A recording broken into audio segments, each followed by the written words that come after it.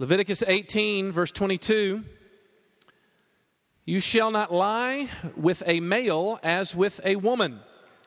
It is an abomination. I was 19 years old when I first had a conversation with someone about homosexuality. I had given a regular attender of our junior high youth group a ride home one night, and a conversation on the way had turned to God's love and God's love for His people. And my friend looked over at me at one point during the conversation and said, Les, I don't understand God's love. I looked at him and I said, why? And as soon as I asked him why, for some explanation, he started to cry. This was clearly something very deeply emotional for him. And I tried to console him the best as I could, trying to get him to talk about what he was so upset about. But finally, after some discussion, literally on our ride home, he just blurted out. He said, what I don't understand is why God would send me to hell just because I have strong feelings of love for other boys. 13 years old. I learned that day that as a minister in the ministry, that these questions, as they inevitably will arise, are especially tricky and can be especially tricky. At the same time, I think I would be remiss to go through the book of Leviticus and ignore this topic, because there are a few sort of political, social, emotional tennis balls that get bounced back and forth across lines more than this topic of the Bible's teaching about homosexuality. And I won't lie to you, I feel that I'm in a difficult spot, because over the few years in which I've been doing campus ministry, I feel like 90% of the conversations that I have about homosexuality have fallen into one of two camps, one of two stances, if you will, in dealing with the topic. On the one hand is what I'll refer to, for lack of a better phrase, the accommodating stance. That is, these are folks who long to read the Bible in such a way that fully accepts same-sex relationships, same-sex sexuality, as completely in line with God's design for human sexual expression. On the other hand, I have what I would refer to as the repellent stance. That is, people who want to repeatedly stress that since the Bible forbids homosexual acts, homosexual sex, our most urgent sort of mission as Christians is that we're supposed to make an impression on the homosexual community that we are disgusted by their behavior. Those are the two camps that 90% of my conversation ends up falling out as. And so honestly, I find myself as kind of a man without a country in terms of public views on this topic. Because on the one hand, I'm simply not convinced by the accommodating crowd's reasoning about the scriptures that they refer to, not convinced of their platform. But on the other hand, I am not in the slightest bit repelled by my gay friends. So how do we come to this question and deal with it in a responsible way? Because for those of you that have been involved in RUF for some time, you know that we take passages as they come to us. And it would be irresponsible for us not to look into this topic as it comes up, because we come tonight to the Bible verses that both sides, whether it be the accommodating stance or the repellent stance, use to sort of abuse the other side. In other words, the accommodating folks use this passage as a way to show what an irrelevant relic these laws were of a bygone era. It's the accommodating sort of stance. But on the repellent folks' side, they use this passage to justify all sorts of derogatory attitudes and oftentimes actions. Look, y'all, I simply want to make an attempt to navigate our way through this and see what the Scripture actually really says, and to avoid these two poles that I simply can't live with. Be your own judge as to whether or not I accomplish that. But in so doing, I want to look at three things. I want to look, first of all, at the principles explained. I want to look, second of all, at the objections leveled. And then third of all, at the gospel offered. Principles explained, the objections leveled, and then the gospel offered. First of all, what are the principles? Well, I think the first principle that has got to be established in this discussion is that the God of the Bible is pro-sex. 2 thumbs up for sexuality in the Scripture. The reason for that, though, may not be so apparent. Theologically speaking, Christians have always taught that God is pro-sexuality because the God of the Bible is himself not merely a me, but he's also a we. That is, he is a Trinitarian God. 3 persons, 1 essence existing forever. And as the story of the Bible goes, this God decided at some point to create mankind. But when he did so, he created, and here's the Bible's phrase, in his image. So it only makes sense that if God is going to create human beings in the image of a God who has a multiplicity of persons, that it would not be good that man should be alone. And that's exactly what it says in Genesis chapter 2, that it's not good that man should be alone. And so God creates this institution of human sexuality. Human sexuality was a way to proclaim to all of God's creation the nature of God's character. You got to be settled on that. Sexuality is a means to an end, not an end in itself. We'll come back to that in a moment. For that reason, sexual union throughout the pages of Scripture has always been complementary. It has been exclusively taught as a one male, one female union. It's the way it's pictured in Scripture. In this powerful act of sexuality, God is saying something about his unity. In the act of sexuality, literally a man and a female are into each other, right? He also says something about joy, that there's an ecstasy that happens when people are in union with each other, and therefore picturing a union that we'll have with God one day, someday. That's not too graphic a language for what the Bible describes. And finally, it shows his desire for procreation. Everywhere throughout the early parts of Genesis, he says that sexuality was given to be fruitful and to multiply. And so what we find in Leviticus 18 is God simply directing laws to preserve families and to keep families together. Now look, as you know, the story doesn't go well after that. Because after that creation, mankind rebels against God's design for him. And he ends up doing himself and the world around him great harm. And I've said this throughout this study that you've got to get a grasp on this. That when God comes and releases these Jewish people from their captivity in Egypt, he grabs them so that he may restore their humanity that 400 years of slavery would have inflicted upon them. And so Leviticus comes to a very broken, addicted, psychologically damaged people group on every level, not just in dealing with their sexuality. And so when God gives his admonitions to people about various forms of sexuality, it's to restore something, to protect the idea of the family. And this is the reason why in Leviticus 18 and Leviticus 20, you get a very long list of sexual behaviors that God says will actually end up contributing to your brokenness rather than healing your brokenness. And the list is pretty extensive, to be quite frank with you. Sex with any member of your family is expressly forbidden, especially children. Sex with what the Bible refers to in Leviticus 18 with rival wives, foretelling the Bible's negative view of polygamy is there. Sex that would make you unclean was also forbidden. By the way, we talked about that a couple weeks ago, when we talked about the clean laws, that Jesus abrogated these things. Why? Because that would mean that every time a man had sex, he would be unclean. Sex outside of marriage, or what we call adultery, is also forbidden there.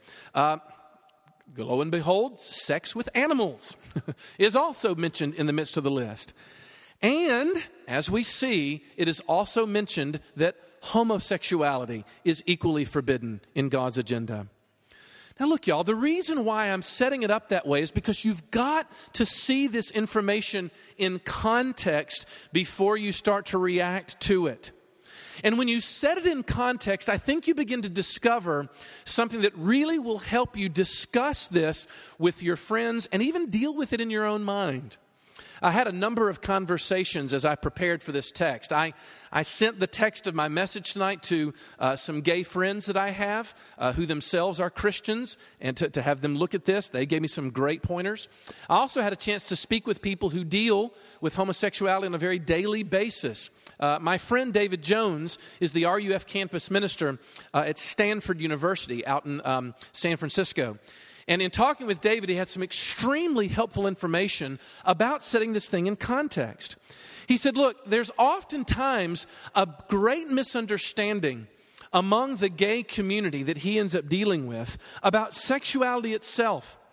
He told me, look, whether it's heterosexuality or homosexuality, it must be made clear that sexuality itself won't make you a whole person. It's not intended to be a whole person. Why? Because it wasn't designed to do. Remember what we said. Sex was given to us to picture something. The sign cannot be the same thing as the signified. In our sexual union, we are saying something about the nature of God. But when we are finally with God, Jesus explains, people will neither be married or given in marriage. The sexuality that we know is a pointer to something that we'll experience later on. So therefore, when sex was intended to celebrate your wholeness, not establish it. And we say this because there's many in the homosexual community that seek out relationships with other homosexual people because of a desire to be open, and that is true to who they really are. They feel deceived on the inside, and they want to be whole, to feel as if they're whole and not being deceptive. And I think this is one of the reasons why the reaction from the gay community can be so vicious towards those who deny its legitimacy. And the reason is because they feel that something that is essential to their wholeness is being denied them. But all I simply want to say is that God never intended sex to be that way. And by the way, this applies to every one of you who struggle with heterosexual inappropriate behaviors. They are both said to say, God is saying, look, this is not the last thing that will ever happen to you, is sexuality in general. Now, secondly, that brings me to the second point, is that for that reason, defining yourself by your sexuality is ultimately going to end up demeaning your humanity. You see? In other words, you are first and foremost, before anything else, an image bearer of God in the Christian worldview. You are not a sex machine, a person who can have sex. Yeah, a sexual being, that's what I meant, sex machine. Whatever. So look, do me a favor if we can. I think this means that there needs to be grace extended from both sides. On the one hand, I think that there needs to be some grace from the homosexual community that's extended to the heterosexual community. Because in many ways, they're simply saying that there's an attempt that if we believe what we believe about sexuality, to simply preserve your humanity. But at the same time, from the heterosexual community, extend some grace to the homosexual community. That when you begin to talk with them about their lives, you're going to something very personal that they believe goes very much to the center of their own wholeness, whether they're mistaken by that or not. So the principle as it's established is set within a broad context of the Scripture's teaching on sexuality. And it's not very long before you start to talk about that, before there are lots of objections that people will level against you. I have identified the top 3 that I've gotten over the last 15 and a half some odd years of campus ministry. Let me throw out a couple of these. The first one, there are many people that will come to me, and as soon as they hear this, they'll say something like this. Oh yeah? That's just your interpretation, Les. I know scholars that say the Bible doesn't condemn homosexuality. I've always found this to be a very interesting objection because as it seems to me, it only sounds like people who level that objection are saying that just because someone has a different view of a certain text of Scripture, that therefore it is immediately just as acceptable as someone else's. Look, please follow me on this. That does not necessarily follow. In other words, just because someone has a different view of a text of Scripture doesn't make that view just as legitimate. It's possible that someone's view of Scripture could be wrong. Look, for ages, scholars thought that the world was flat. And yet, better scholarship proved it wrong. My admonition for people like that is to say, look, study for yourself. Look into the Scriptures yourself to see whether or not the Bible actually teaches this or not. The second objection, though, I think is a bit more complicated. And it goes like this. People look and say, oh, really? I see, Les. Well, if you're going to sort of take the whole view of homosexuality as being applicable to us today, hope you don't have any shirts that have two different kinds of threads in it, because that's condemned in the book of Leviticus too. And they'll usually go through some of the weird texts that we've come to in this discussion that sort of tend to teach those things. All right. In my opinion, this is the most popular one given. I posted on the RUF Ole Miss website a little clip from The West Wing. Some of you may have seen it, where you've got a very classic treatment of this coming from that TV show. I'd commend it to you to see sort of how classically this is phrased. But look, I want to use my words very carefully here for just a moment. Because we do not follow commands as they come to us in the Old Testament that have been either expressly done away with or clearly fulfilled by the ministry of Jesus of Nazareth. Okay? In other words, there are commands in the book of Leviticus that we don't follow anymore. The ones that he told us not to follow anymore, and the ones that he clearly fulfilled, we don't follow. In other words, it tends to be a very elementary view of the book of Leviticus for people who offer up this objection. In other words, Jesus expressly discarded the clean laws and the food laws, as we've talked about in the last couple of weeks. And the laws that pertain to Israel specifically as sort of a geopolitical body, those were also discarded. But the principles that lie behind those particular laws and the ones that Jesus reiterated and reissued himself still have just as much force for the people of God today. That's the way Christians have always looked at these laws, to say, look, it may not be this exact application, but there might be an idea behind it that we do need to follow. So what I'm saying is when you take the Bible's consistently positive stance toward heterosexual union and combine it with the fact that in Matthew 19, Jesus reaffirms the institution of marriage in this particular form, you see that in my opinion, there is no compelling reason for us to think that the Bible's view of homosexual unions would have changed. Again, with the coming of Jesus would not have been something that would change. I would even say that even more compelling along these lines is the fact that Paul specifically mentions homosexuality in his instruction to the church at Corinth and Ephesus for that matter. In 1 Corinthians 6 verse 9 it says this, "Or do you not know that the unrighteous will not inherit the kingdom of God? Do not be deceived, neither the sexually immoral, nor idolaters, nor adulterers, nor," and here's the phrase of controversy, "men who practice homosexuality, nor thieves, nor the greedy, nor drunkards, nor revilers, nor swindlers will inherit the kingdom of God." Now look, at this point what you get is there are scholars who object. And they talk about that little phrase that we have in the text in front of you, if you're looking at 1 Corinthians 6, men who practice homosexuality. They'll look and say, look, that is a Greek word behind there that we have no idea what it means. And it's irresponsible for translators to say that it means homosexuality because we just don't know. Now, here's the thing. They are partly right. The word that we have there is indeed, we understand, a made-up word by the Apostle Paul. It's clear. In other words, we don't have any other text earlier than 1 Corinthians that actually used this word. It's one of Paul's sort of coined words. But now bear with me for a second. And I promise you, this is not above your heads. You can deal with this. Look down, if you will, at point 2 on your outlines that I gave you to follow me on this. The word that's used, that we have translated, men who practice homosexuality, is the Greek word arsenokoitai. That word is the made-up word that I'm referring to. We don't get that word in other places.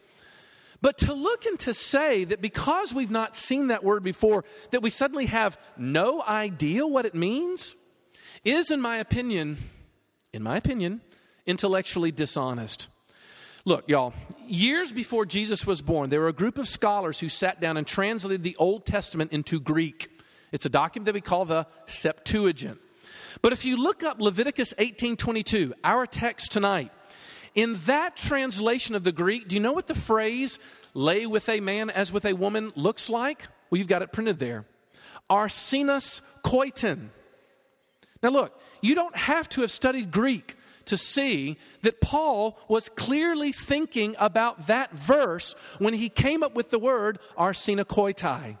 They're way too close. You can see them just in the transliterations you have in front of you.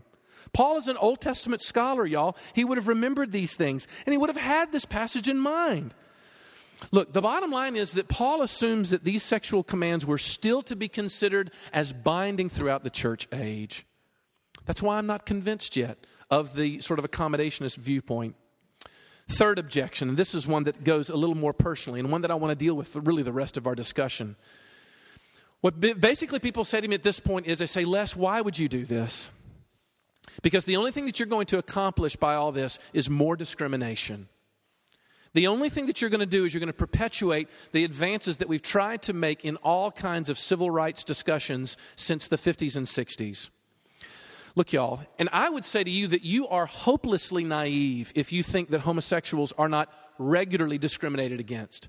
In my 10 and a half years here at Ole Miss, I have heard all manner of shocking abuse that has been leveled against the gay community since I've been here.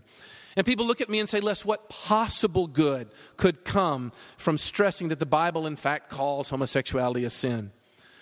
But look, I would simply offer to that objection this. If you think that our teaching tonight would somehow cause people to extend ungracious attitudes towards the gay community, then you need to go back and listen to our entire study that we've done this semester. Because look, there is no theme, I would argue, that has been more consistently pounded in our study than this refrain, that we are all hopelessly sinful people. All of us, heterosexual and homosexual alike. And what I would suggest to you is, properly understood, it will always lead to a posture of humility towards all people and a way of dealing with them and their sexual brokenness, whether it's of the heterosexual or homosexual variety, with a distinctive care and support that's very distinctive. And that leads me to my last point. What then does that distinctive posture look like? Because don't be fooled, y'all. There is gospel here. There's gospel in the book of Leviticus, especially when we start to see the way in which Jesus dealt with sexually broken people. In John chapter 8, verses 3 through 11, we don't have time to read it, but Jesus encounters a mob who is determined to execute a sexual offender. In this case, it was heterosexual sin. It was a woman who was caught in adultery. My good friend, someone who else I consulted in this discussion, Steve Froelich, who's a pastor of a church up in Ithaca, New York, working at Cornell, brought out some great points about the way in which Jesus handles this sexually broken situation. He lists about 6 of them. Listen to how great these are. The first thing he says, and these are great points of application for us, is that Jesus is always ready to indict religious hypocrisy. In other words, he goes to the Pharisees. You know how the story goes. We have a woman who is caught in adultery, and the Pharisees, the religious elite of their day, have dragged this woman out into the public square, condemned her without trial, and raised their stones to begin the process of execution by stoning. And Jesus walks into the middle of them and says to them, "Any of you who are without sin, cast the first stone." And one by one, every one of the sort of religious elite puts down their rocks and walks away. And he looks at the woman and says, "Where are your condemners?" And she says, "They're all gone." And he says, "Neither do I condemn you. Go and sin no more." Look, that's a beautiful story of the way in which Jesus deals with people. Because notice that he's able to go to the Pharisees and their hypocrisy and say, look, you have got to apply judgmentalism to yourself first. I was talking with the pastor of Second Presbyterian Church in Memphis, Sandy Wilson, a while back about this topic. And Sandy made a very interesting point to a Sunday school class I was listening to, where he said, look, for the people that attend my church, to be honest with you, My homosexual community are vibrant, faith, struggling, interested, engaged, serving people. He said, honestly, the vast majority of trouble that I have in my church come from the heterosexuals in my church. They're the ones that are actually trampling on God's law in ways in which my gay community would never do as much. Look, y'all, please, consider this an appeal on behalf of the gay community here at Ole Miss. Put away your condescending homophobia. It's helping no one and actually is doing great harm to lots of people. Look, secondly, Jesus says, though, that he opposes violence in any way. I have to mention this. Jesus opposes any kind of violence that we would level against someone that we find unacceptable spiritually, socially, dare we say sexually. And it is an unequivocal wrong, Jesus is saying, for either side to use violence against either class of people. Jesus is not afraid to risk his own safety. He could have been condemned himself by interceding for these people. Look, y'all, it very may be that some of the greatest ministry that you offer to someone is by stopping the kind of discrimination that happens. Thirdly, though, notice, though, that Jesus upholds the law. He's not afraid to look at the woman and say, go and sin no more. In other words, he's not afraid to say that your behavior is still, though, not something that is sexually compatible with God's design for your humanity. He's not afraid to do this. Now, I recognize the fact that for the gay community, they look at that and say that inevitably will lead to discrimination. And you know what? I actually have a suspicion about that. I suspect that one of the reasons why the gay community thinks that will be so natural to happen is because they have so rarely heard from the lips of Christians that they believe themselves to be equally sinful. In other words, because they've never heard it from the Christian community who have soft-pedaled their own heterosexual sin, that they think that they will always be standing in judgment over a gay person's sin. Hey, look, y'all, get over it. We're all in the same boat when it comes to the Bible's scrutiny on things like this. Fourthly, Jesus holds all of them accountable, not only for their actions, but also for their motives. Look, Jesus is incredibly judicious. He doesn't look at her behavior any differently simply because it was consensual or because it was well-reasoned. Look, but also, he doesn't exonerate the evil of the Pharisees just because they feel themselves to be superior or because they're legally correct in their understanding of the viewpoint. He justifies neither. He comes with instruction for both, but with grace for the broken. Which brings me to my fifth point. Look, y'all, Jesus calls for repentance. He offers forgiveness. And he offers out a hope for change. And I simply offer this to all of us who come in here with any given level of sexual brokenness. He offers to all people a hope that there is forgiveness, that there's acceptance, that there's a way of coming in and being accepted into his community that can actually change us. A good friend of mine who I go see in New York City every other year and who comes and actually gets a chance to speak with some of the people that I bring up there to go see him, brought out something very interesting in all this. Because over the years, he's taught me to say that you've got to be careful how you talk about repentance among the gay community. Because a lot of heterosexuals would like to say, well, that's fine, as long as you're willing to, never, ever, ever, ever think about another man as long as they live. To which my response would be like, okay, that's nice. Exactly what other sin do you apply that kind of standard to? When was the last time you sat at the doors of your church and looked at the banker as he walked through your front door and said, okay, you can come in here as long as you never, ever, ever, ever show a piece of greed ever again? Don't do that now, do we?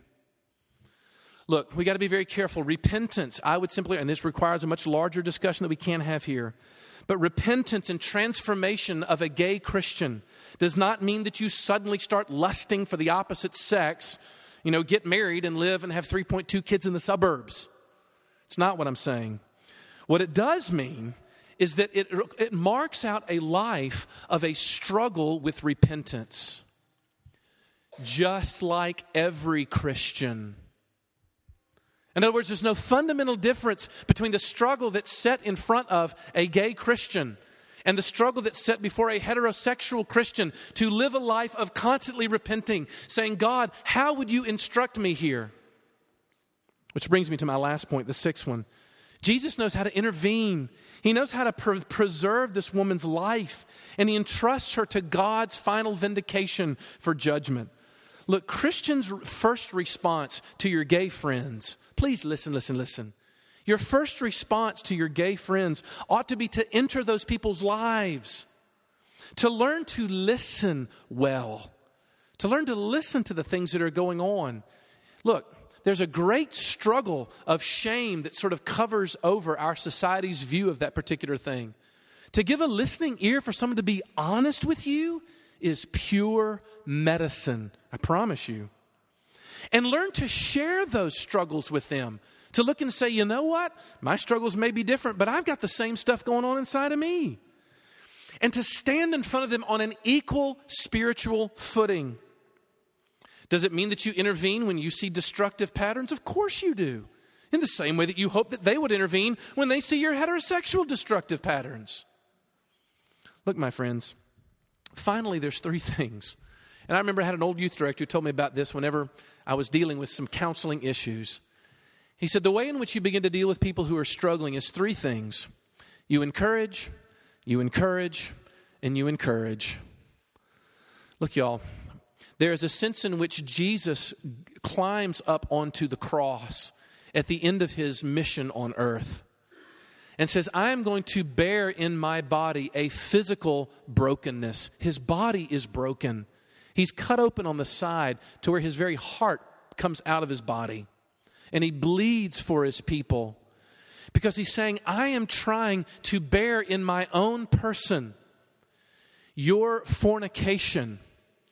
I am becoming sin for you so that I can take away the ultimate sense of alienation that you feel. Look, y'all, the hope of Christianity is that Jesus comes to repair all broken sexuality because he bore the brokenness in himself. And in doing that, he suddenly takes out the sting of my own brokenness, and I can stand up and actually admit to people to say, yes, I struggle with this. This is my thing that God has put in front of me.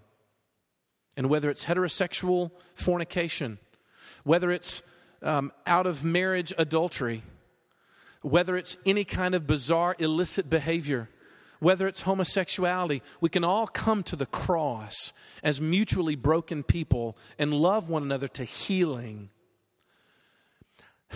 I don't know, y'all. I feel like I'm a man without a country in saying that. But I hope it's what the Bible teaches. Let's pray. Lord Jesus, then would you give us the grace to be able to see a vision of you that we very well might not be able to see under normal circumstances. A vision of you that would see you as offering hope and yet challenge to all of us. Lord Jesus, would you allow, first of all, for there to be a great wave of repentance that goes through this room. That all of us who have thought that it was appropriate to make a big deal about people knowing that whatever we say, we're not gay. Would you allow us to repent and to look and to stop condescending to those whom honestly can be dear, encouraging Christian friends around us? Could you give us repentance first? And Lord Jesus, I pray for my gay friends that you would give them grace as well, that you would hold them very close and grant them the grace of a hope that they could be honest and not afraid of their own struggles, and that there might be the grace of healing in them just as much as there would be healing for us, in whatever level that looks like. Lord Jesus, we thank you for the gift that you have given to us in the gay community. Because of their struggle, they have produced for us great art. They have produced for us a vision of what it means to struggle with grace. And for those whom you have converted and drawn to yourself, Lord Jesus, we are thankful. And we want to make sure that they hear that. And so, Lord Jesus, would you give us the grace to posture ourselves as those people only because we've been to the cross and because we've understood what it was that you've done for us in our stead. Would you do that? We would be a healthier community if you did. For we pray all these things in Jesus' name. Amen.